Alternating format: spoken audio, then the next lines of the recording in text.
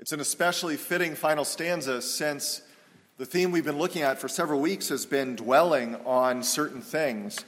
And with that in mind, I invite you to turn to Philippians chapter 4, and also to note that we're going to look at a number of different passages in the book of Philippians. So you're going to want to have that at your fingertips.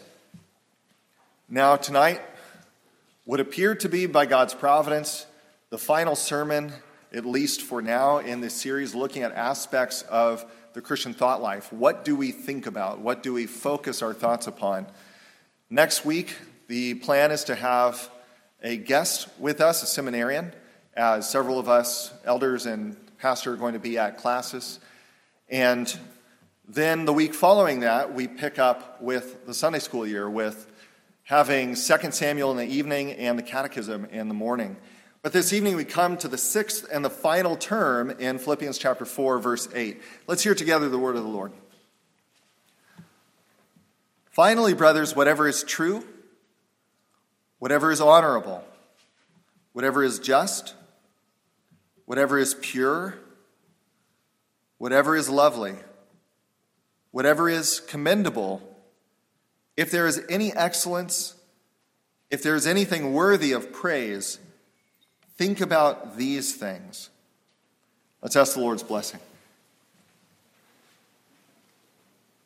Heavenly Father, you say in the Scriptures that you have exalted your word even above your name. And that is hard to grasp when we think that your name is above all things. But indeed, together these things meet. Your word is faithful and reveals who you are and what your desires are for us. We ask this evening that you would please fill us with a hunger that comes from you, to be transformed more and more to be like our Savior. Where we are indifferent, Lord, where we turn back to sin, we ask that you would please soften us, dig up the fallow and the hard ground, grow us for your glory. In Jesus' name we pray. Amen.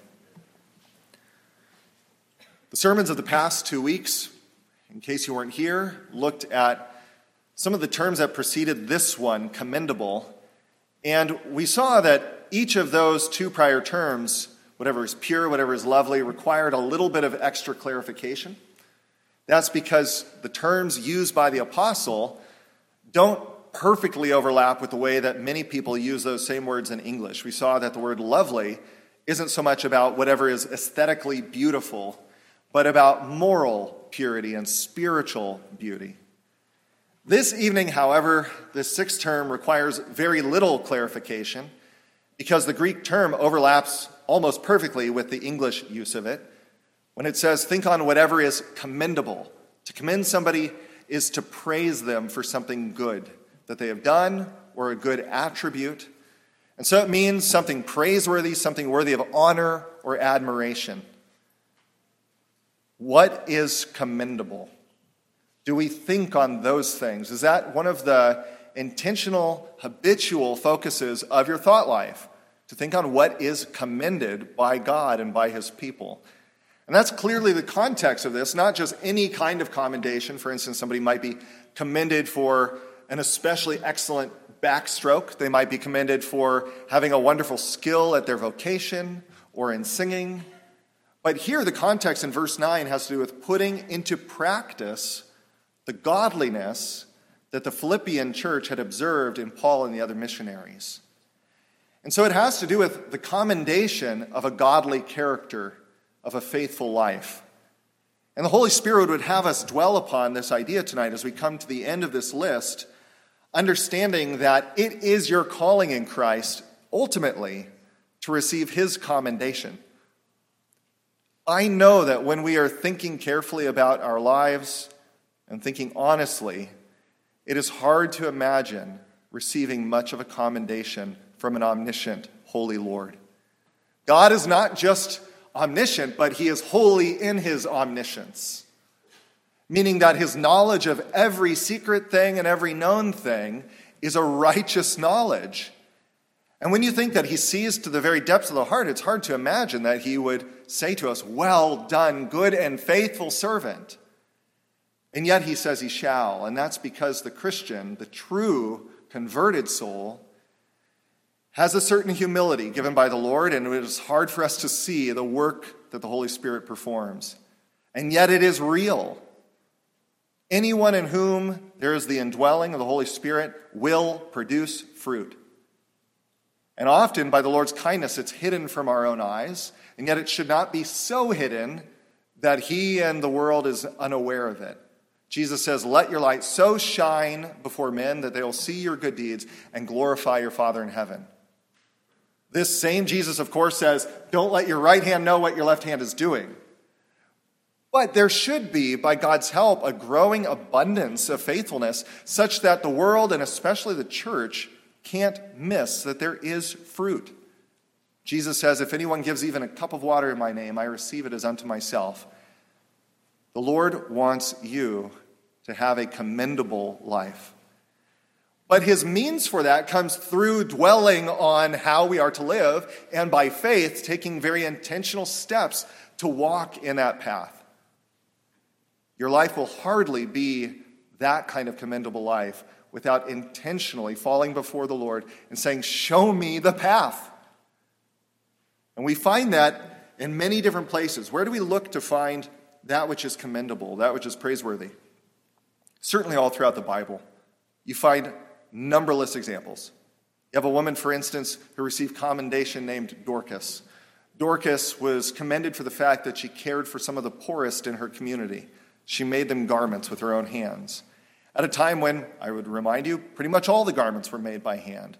This was a great labor. It was more than a hobby. It was something that she deeply desired to provide for others. And then you could look in 1 Peter, and you see in that epistle, the apostle commends those who suffer injustice patiently. That doesn't mean they're indifferent to injustice or okay with it, but they don't lash out at the Lord or crave vengeance in their own power. We could look in many places outside of the Bible as well. Christian history is excellent for that. I would strongly advise you to develop a habit that there's always in your reading rotation, kind of like, I was going to say TV has different channels. I guess it still does for some. There are different ways to access kinds of programming. You always need a slot of Christian biography and Christian history. I'd encourage you have both male and female examples from within that. Learn from our past. See how we can incorporate the best examples. But this evening, our focus is going to be particularly on those whom we find the apostle commending in the book of Philippians itself.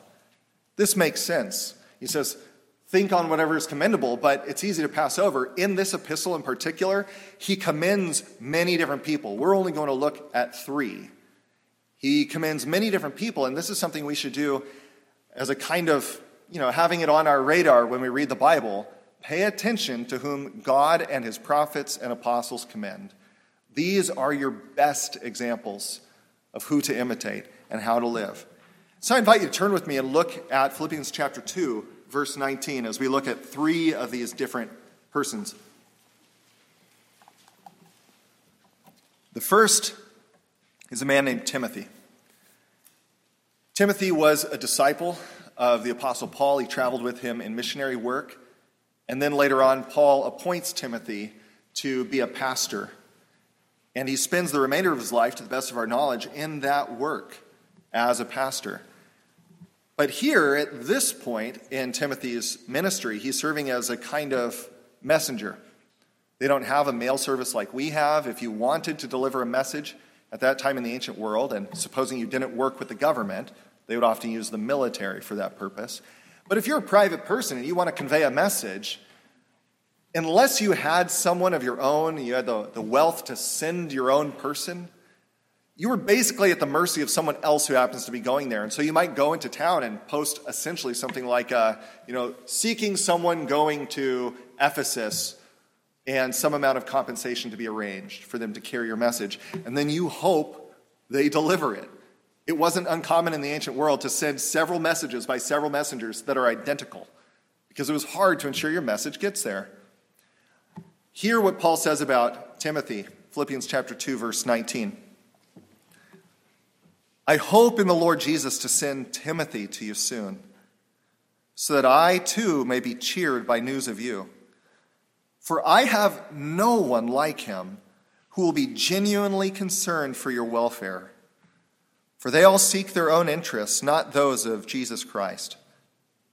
But you know Timothy's proven worth, how as a son with a father he has served with me in the gospel. Now, many people have wondered why Paul is, in a sense, being so mean to the other Christians around him at this time, that he doesn't consider any of them worthy. And I think it's most likely he's not talking about other Christians. He's talking about people who are available to be sent. When he says, I have no one like Timothy, who are genuinely concerned. He doesn't want to just send any messenger to them and say, bring me back word of how they're doing spiritually. Timothy is rare in that he, like a son with a father, is concerned to do what is right on behalf of the Christian family. This then teaches you something of what we should seek to have reflected in our own lives. One, that when we are tasked with anything involving our Christian calling, though broadly anything, really, if it's our duty, we should do it with diligence as children ultimately unto our Heavenly Father. There is no slack hand in the church. Whatever we do, the Scripture says, we do with all our might as unto the glory of the Lord. Now, of course, we fall short of that all the time. And yet, relatively speaking, some do excel. And they don't do it by accident. They set their minds in faith to learn the way of righteousness and to walk in it and to get up. The book of Proverbs says a righteous man falls 7 times and yet he gets up again. And so we're called in this way to a selfless concern for the welfare of all Christians as we carry out the Lord's work. Turn with me over in your Bible to verse 25 of chapter 2. And here is a second person, Epaphroditus. Epaphroditus. By the way, I recall many years ago, watching a documentary about house churches in China. And I learned that it's very common in Christian home churches that Chinese nationals will take on a Christian name at the time of their conversion. And the pastor in particular was named Epaphroditus. It was wonderful to think that the legacy has carried on. I'm sure it wasn't chosen simply because they liked the sound. They chose it because he was commended. And here, see why he is commended. What is it that is praiseworthy about this convert from Philippi? He's one of the people from this very city. And remember, Paul is persecuted and he leaves. Well, Epaphroditus goes with him. It's very bold. Verse 25 says, I've thought it necessary to send to you Epaphroditus, my brother and fellow worker and fellow soldier, and your messenger and minister to my need. For he has been longing for you all and has been distressed because he heard that he was ill. Indeed, he was ill, near to death, but God had mercy on him, and not only on him, but on me also, lest I should have sorrow upon sorrow. I am the more eager to send him, therefore, that you may rejoice, and seeing him again, and that I may be less anxious. So receive him in the Lord with all joy, and, note these words, honor such men, for he nearly died for the work of Christ, risking his life to complete what was lacking in your service to me. Epaphroditus is a remarkable figure in the early church because of the priorities that he has. He places ministry, to which he's been called, even above his own physical life. Now, sometimes that can be pushed to a point of imprudence. Paul himself tells Timothy in another place that he needs to mind his body. He says, take a little bit of wine for your stomach ailments. There's a need to balance things out. There's a book that I would recommend, a book called The Legacy of Sovereign Joy. In fact, it's available free in several places online. But it's a book summarizing some of the struggles, but then ultimately the triumph of faith in the lives of several figures, Augustine, Luther, and Calvin, as we come up towards October and we think about the Reformation. And particularly, and it describes the work ethic of all three but also points out that all three, probably because of their work ethic, dealt with tremendous physical ailments. And Calvin himself was warned and warned and warned that he needed to strike a balance. He ended up passing away fairly young, in his very early 50s. On the one hand, there's that caution. On the other hand, imagine somebody saying that they're simply not going to venture anything for Christ because they don't want to risk danger. We would not have missionaries in every part of the world if everyone was afraid of every sickness, if everyone was afraid of every danger. And the church won't stand long here either if Christians were to say, well, if my bodily life or my financial position is jeopardized, then I'm going to keep the faith to myself. We are all called to a soldier-like commitment, and that's what he says in verse 25. He describes him as a fellow worker and a fellow soldier. He didn't come to faith. Epaphroditus didn't come to faith for therapy. He didn't come to faith simply to have a sense that he belongs to something bigger than himself. But he has come under the lordship of Christ. And so I'd ask you, is that you? To whatever extent it is, give the honor, give the glory to the Lord. That is his work. It's not natural to the heart of man to want to serve a holy God selflessly. But to whatever extent it is not, I would exhort you, pray and believe that the Lord is powerful to change us. Paul wasn't chosen because he already had the right heart. The Lord gave him the right heart. And we need that as well. Look with me then at chapter 4, verse 15, at the third commendation. I've somewhat misled you here because here Paul does not commend one person, he commends an entire church. And it's the Philippian church to whom he's writing. Out of all the churches in the region that they're in, a large area, larger by far than Maricopa County, which has so many churches. By this point, they have probably dozens of churches, dozens of home churches meeting. And here, Paul commends the Philippian church. See what he says. And you Philippians yourselves know that in the beginning of the gospel, that is, when they were first sent out, when I left Macedonia, no church entered into partnership with me in giving and receiving except you only. Even in Thessalonica, you sent me help for my needs once and again.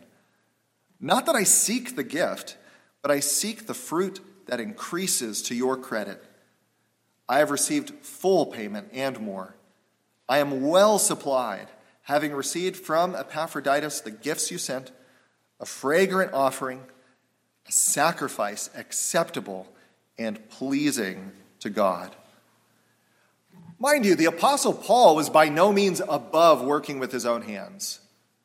When he was not directly provided for by a church, he would simply set up shop. He and the missionaries with him, they would work with their own hands in order they might not burden the new converts who had been found there. But at other times, he rejoiced that God raised up people who were willing to partner with him in ministry in order that he might give his full time to the apostolic mission. And here you see, out of all the churches, though there were many believers in them, apparently the Philippian church was the only one that determined to partner financially, materially, with the apostle. The text does not tell us why that was, only that it was. In this passage, then, the Holy Spirit would bring back to us that there should be, it is commendable, it is praiseworthy, there should be this desire out of whatever the Lord has provided, that we serve not only this local church, but also look for ways to bless others outside the church, and especially other church plants. From time to time, we have those opportunities. Sometimes we take offerings for other church plants in our region and Classes Southwest, other times for others outside, or even other non-URC churches that we're familiar with. But the Lord gives us these opportunities, and here he calls it acceptable and pleasing to the Lord. You want to know what God smiles upon, what he commends? It's prioritizing the glorification of Christ in the world by the lifting up of his word and the gathering of his people. That doesn't look glamorous to the unconverted person. There's nothing glamorous in the way of the world to look at what the church does. But the Lord looks at those sacrifices and he will not forget them. He will honor them. There are more in the book of Philippians. We won't look at all of them this evening. It's simply to say to you, to exhort you, as you think on these examples and others like this, as you work through the scriptures and look at places where there are commendations, these are opportunities from the Holy Spirit. Not simply to be thankful that they lived that way, but to stop and to make it a matter of prayer. In fact, the best way to read the scripture is always, in a sense, on your knees. To read it with a prayerful heart, to be asking God, teach me in this passage what you desire to form in me and to do through me. And when we read these commendations, then we have the direction for our life. Look with me once more at verse 8, which underscores just how important this is. Verse 8, chapter 4, if there is any excellence, if there is anything worthy of praise, think on these things.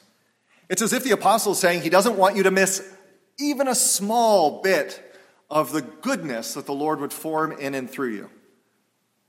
And think how much that doesn't fall into these categories that we've been looking at for several weeks, how much of that there is. If there be anything impure, anything ugly, morally speaking, if there be anything unjust, there is so much of that to think about. It comes to us easily. It searches us out. If there is anything praiseworthy, think on these things.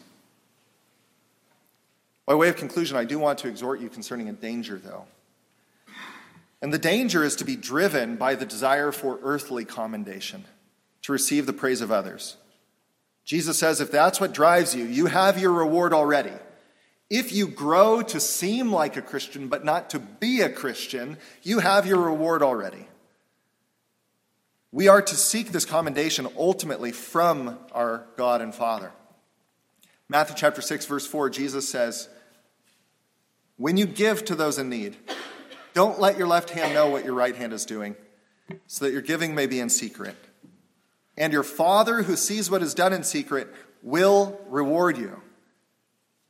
That is a challenge. I think all of us feel that, to be satisfied with the commendation that comes from the Lord. Now, often, the Lord in his mercy does grant that some people do commend you, and it feels nice to be commended for something good.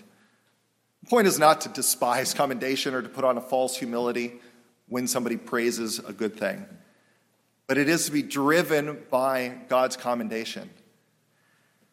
How do we gain that mindset? Look with me at one last place in Philippians, chapter 3, verse 17.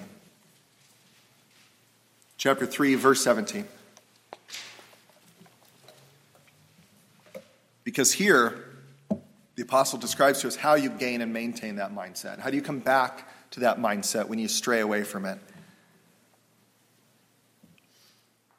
Brothers, join in imitating me, and keep your eyes on those who walk according to the example you have in us. Keep your eyes on the example of those who walk according to the example you have in us. For many of whom I have often told you, and now tell you even with tears, walk as enemies of the cross of Christ. Their end is destruction. Their God is their belly, and they glory in their shame with minds set on earthly things. But our citizenship is in heaven. And from it we await a Savior, the Lord Jesus Christ, who will transform our lowly body to be like his glorious body by the power that enables him even to subject all things to himself. When Paul condemns this idolatry of bodily appetites, it's not because he hates the body. The goal is not to escape the body.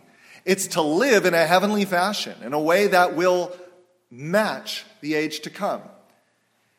And he says, set your mind on the fact that, one, you have a heavenly citizenship.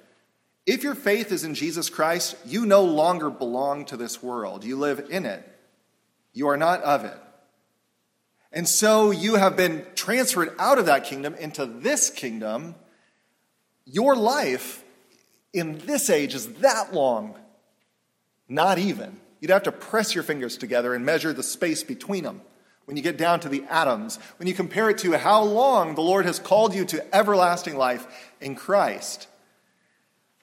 These are the things we set our minds on, the things that are permanent as a foretaste. And in that, the Lord forms in you joy. There is a joy that belongs to holiness. We have, in the best moments of godliness, tasted some of that. And there is more to be found.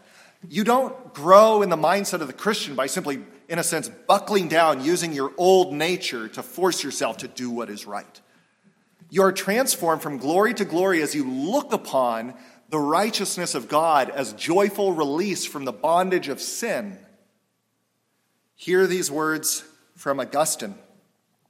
He says, describing his own conversion, bear in mind, he felt that he was enslaved to sin for decades of his life and that it kept him from coming to faith. But then at the time of his conversion, he says, how sweet all at once it was for me to be rid of those fruitless joys which I had once feared to lose. God, you drove them from me, you who are the true, the sovereign joy. You drove them from me and took their place, O Lord, my God, my light, my wealth, my salvation. My sovereign joy. That means that God is able to transform you, even as it says the Lord Jesus Christ shall transform us by his power. He's able to drive from you the mindset of this world. It comes as we look to him in the Word, as we seek to walk in his path. But then more and more we are transformed in our minds and for our lives. May the Lord help us to grow in this. It gives me such joy to have been acquainted with older believers who reflect this. I think all of us need to seek to have those relationships. And maybe even this evening, as we spend time together, you'll have some of that formed for you as well. May the Lord bless us in that. Let's ask his blessing even now. Our Heavenly Father, we thank you for calling us into the joy that you create through ministry, through consecration. Heavenly Father, we confess before you that this world is so thick with temptation and distraction, and our old man is attracted to so much of it. We ask that you would please renew us by your power, drive from us by your sovereign joy, the love of the world, and more give us a love of Christ himself. For in Jesus' name we pray. Amen.